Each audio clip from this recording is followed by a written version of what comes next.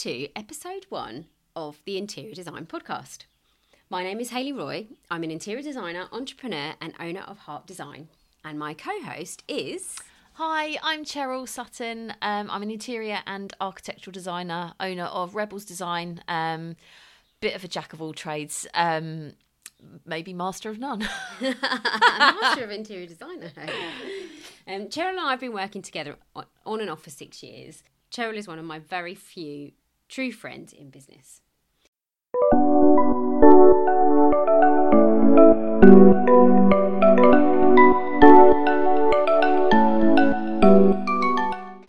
Excuse me for interrupting this little section.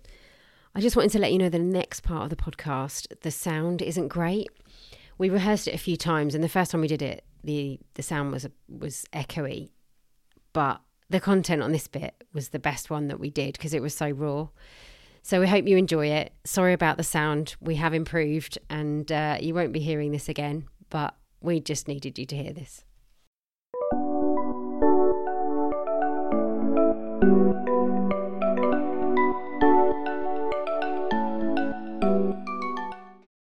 So obviously this is the first podcast that we're doing. So rather than kind of catching up on what our week has been like, we thought it'd just be easier if we kind of give you guys a bit of an understanding about who we are, tell you a bit about ourselves, how we got to to do what we're doing now, and hopefully you'll come to the conclusion that we're actually worth listening to. Hopefully.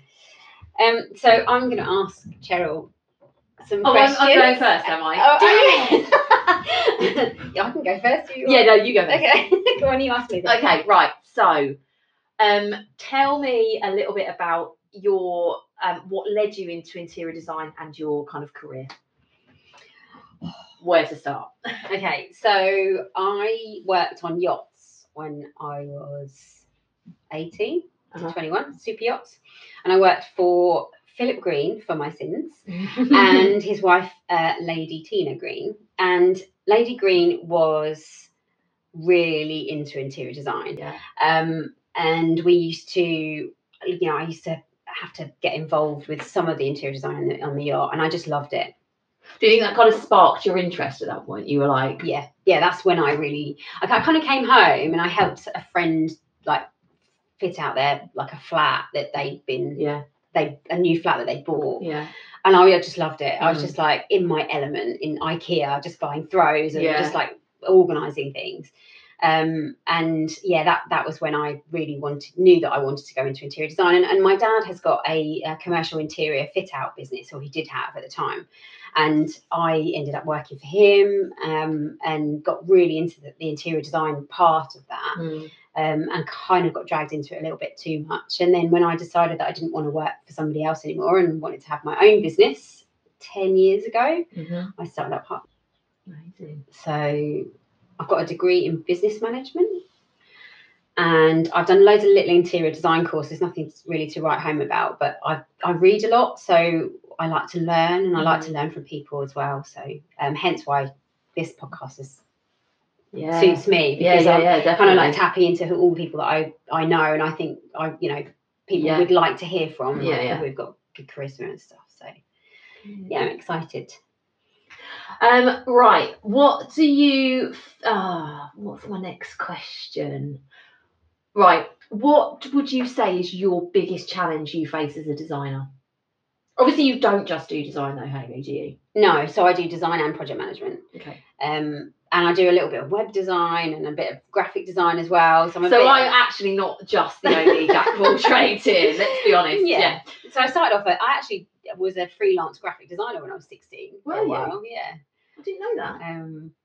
Just kind of playing. Well, my dad taught me quite a lot when I was young because he was into computers and graphics and stuff. So. So biggest challenge you face as either a designer, project manager, or just in the role that you do currently in your career that you do now? Biggest challenge? People. So whether it's contractors or clients, or there's always if there's no people, there'd be no work there. So but people's different personalities and clashing, and trying to keep people happy is, I suppose, one of my biggest challenges. If you work with more than one person, like if you work with a husband and wife team, or like two partners, and they've both got different ideas of what they want, and you're trying to keep those two people happy is a real challenge sometimes. You've got to try and kind of almost compromise. And sometimes if I'm in a house situation, I do feel a little bit like a marriage counsellor. But I love it, because in the end you always end up with a good result out of it in the end. And if you can make them both happy, and you know that's a challenge, that definitely has got it makes you feel good at the end of it. Yeah, definitely. Okay, last question would be, what's been your favourite project so far that you've worked on, that you've been involved in? I think it's got to be Zwire. Okay, so tell us a bit about that. Arian and Alberto Zandi approached me, must be 5 years ago now. Arian and Alberto were in their early 20s at the time, hadn't opened a restaurant before, and obviously had a bit of money from somewhere to invest, and they were doing it as a business. Both of them really sparky, really full on. Love working for Arian and Alberto, because they are so full on. But they had this brilliant idea. We went to Spain. We went to a few restaurants that they liked in Spain, and kind of did a little recce out there. And then we came back and designed the restaurant. Oh my god, it's so good. And then we came back and designed the restaurant, and it was their first one, and it's just done so well. I mean, they've had they've been on telly with, I don't know, celebrities go dating, I think. And at Zwire? I think so. Yeah. I haven't seen it. I should probably look at that.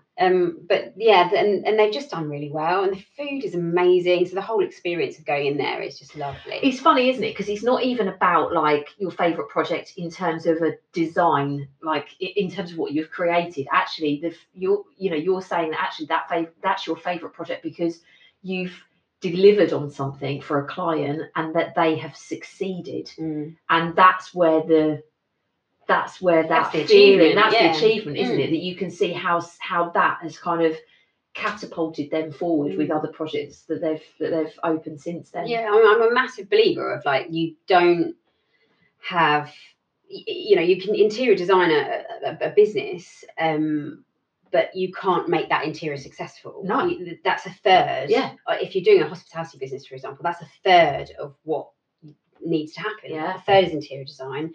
Another third is service, and another third is the food and the product that you're serving. So it's I can do the third, but I can't deliver the other bits. Absolutely. And when someone does that so well, the Forge Kitchen is a perfect example of that one as well. And the ones that you did, sorry. Oh, maybe that's on my favourite project. So that's up there for sure. Ask your questions now. Yeah, go. Tell me about your career and what led you into interior design. So I started out when I kind of left college. I was always kind of arty anyway, really loved drawing, always loved sketching and stuff. Not that I find the time to do it anymore, but so yeah, basically leaving college I got into kind of kitchen and bathroom design, because it was just, it was quite easy for me. It was quite easy to get into, and that was my first experience of being able to actually design by myself and using software. And this was like, oh my god, it's so awful, but like 20 years ago or something. We're so old. Yeah, right. But yeah, so started out in kitchen and bathroom design, and kind of it just developed from there. I mean, I have stopped and started along the way, as you know. You've known me long enough now to know that, I'll be like, yeah, I'm doing that, and then all of a sudden, like, no, change your plan. I'm going to go and sell cars. I'm going to go and apply to be I think I've told you about when I applied to be a wing walker on the Utterly Butterly aeroplane. You've never told me about that. Oh my god. The stuff, honestly, the list of stuff. Utterly have aeroplanes. They used to do at flight shows, air shows, they'd have planes that did stunts, and they had people standing on the top of the plane strapped to it. So I applied to be an Utterly Butterly plane acrobat or something. Anyway, it started off in kitchens and bathrooms, and it just evolved. And then, as Hayley mentioned earlier, I decided to do I got a degree in architecture, so I studied. I was a mature student, because I did that probably about 8 or 9 years. I probably did graduated about 7 or 8 years ago. And it's just always I think you just know there's something in you. There's always been something in me It needs to Not be a euphemism. There it comes. That is the worst. That's the worst thing I've ever said. Anyway. Sorry.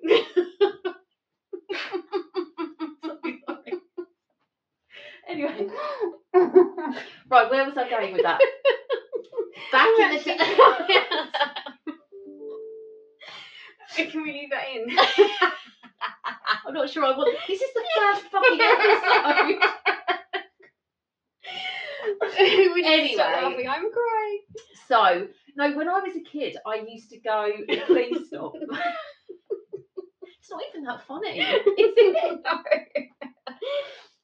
No, when I was a kid, I used to I was drawn towards places that were. I remember going to the beach with my mum or with my dad, and there was old, back in the day when there was old derelict houses, really derelict, falling apart, no floorboards, roof was caved in. And I, as a small child at the beach, would be like, can I go in? I really want to go in. There was something about these dilapidated buildings that I wanted to go and explore and look around, which is a bit weird, isn't it? Maybe that's why I end up doing really dark kind of edgy design, because it comes from this kind of concept of really, really early years and stuff. But anyway, so yeah, architecture happened and got my degree there, which was really cool. And then I worked with you, obviously, for quite a few years. And then for my sins, about a couple of years ago, I was like, right, I'm gonna go and set up Rebel. So I set up Rebel, and here I am. Yeah. So, next question. What is your biggest challenge you face as a designer? Did I ask you that question? Yes. Yeah, I did, yeah. Oh my God. For me, my biggest challenge, I'm going to be really honest, the biggest challenge for me is trying to manage client expectations when it comes to, obviously, you want to create a space and you want to do the best you can possibly do for what they're looking at. So if they come at you with a brief, they have an expectation of what they want, and they want your interpretation of that brief. And you want to wow them. You want to absolutely stun them with an incredible design. But there's a really fine line between that and when you're working to budgets. And obviously everything has a budget. Yeah. Everything. Mm. Everyone is, especially in business, so from commercial and residential as well. There is not a never-ending pit of money. If only there was. And make our life so much easier. Yeah, right. But the client has to justify every decision that they're making in terms of design, whether it be from a commercial perspective, from operationally, it needs to pay back from a business point of view, or whether it's you're doing your house and you want an extension and you've been saving for years to make it happen, or you've got funds in place to make it happen and you've only got a finite amount of cash. It is really hard, and especially at the moment with the climate, with everything and the cost of cost of living, but also just since COVID, the fact that material and labour and everything is just skyrocketing. Oh, I've had a project this week which is double what we expected it to be, and that was 3 years ago we looked at it. And what you don't want to be doing is you don't want to be being a designer is about being clever with design and not having to lower your standards from a design point of view just to make it fit the budget. That for me is my biggest challenge, and trying to explain that to clients and being I'm quite direct about these things. But yeah, that's probably my biggest challenge. What's your favourite project been so far? Oh man, that's a really tough one because obviously I've done stuff with you when I was working with you at Harp, and obviously the Forge kitchen in Ipswich stands out for me massively because that's a bit of me, isn't it? Yeah. That look, and also I think that with that scheme, Grant and Robin were so much fun to work with. I love working with them. They were a really, really great client. That makes all the difference, doesn't it? Yeah, definitely. But I think we were kind of a little bit ahead of the game with that with that look, that right, like it was quite industrial, and you know we were probably going back like 7 years ago. Yeah, no, it's still on trend, you know, and now. I kind of feel like we were ahead of the game a little bit. I mean, obviously design always works like that anyway, doesn't it? It filters out of London, like it hits London first, and then it takes a few months for it to filter out to the rest of the country and stuff. But so yeah, Forge was cool. Oh man, there's loads. Like Laura and Dan's house. I'm helping with Laura and Dan's house, and I love that because that is my little baby. Like I've worked so closely with a friend of mine, and they've trusted me. They've trusted me with it. Do you know what I mean? And I'm so grateful that they've given me that opportunity to come up with that for them. With their help, obviously. And it's looking amazing. And I can't wait for them to be back in it and living in it and being like, yeah, we did this. Yeah. Too many. What's your favourite part of your job? Oh, you didn't ask me this one, did you? No, I didn't. I don't know. What's yours?